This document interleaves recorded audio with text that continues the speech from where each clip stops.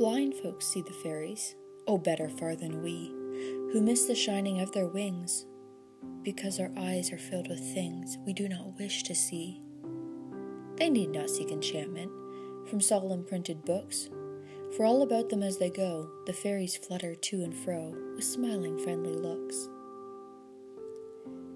Deaf folks hear the fairies, however soft their song.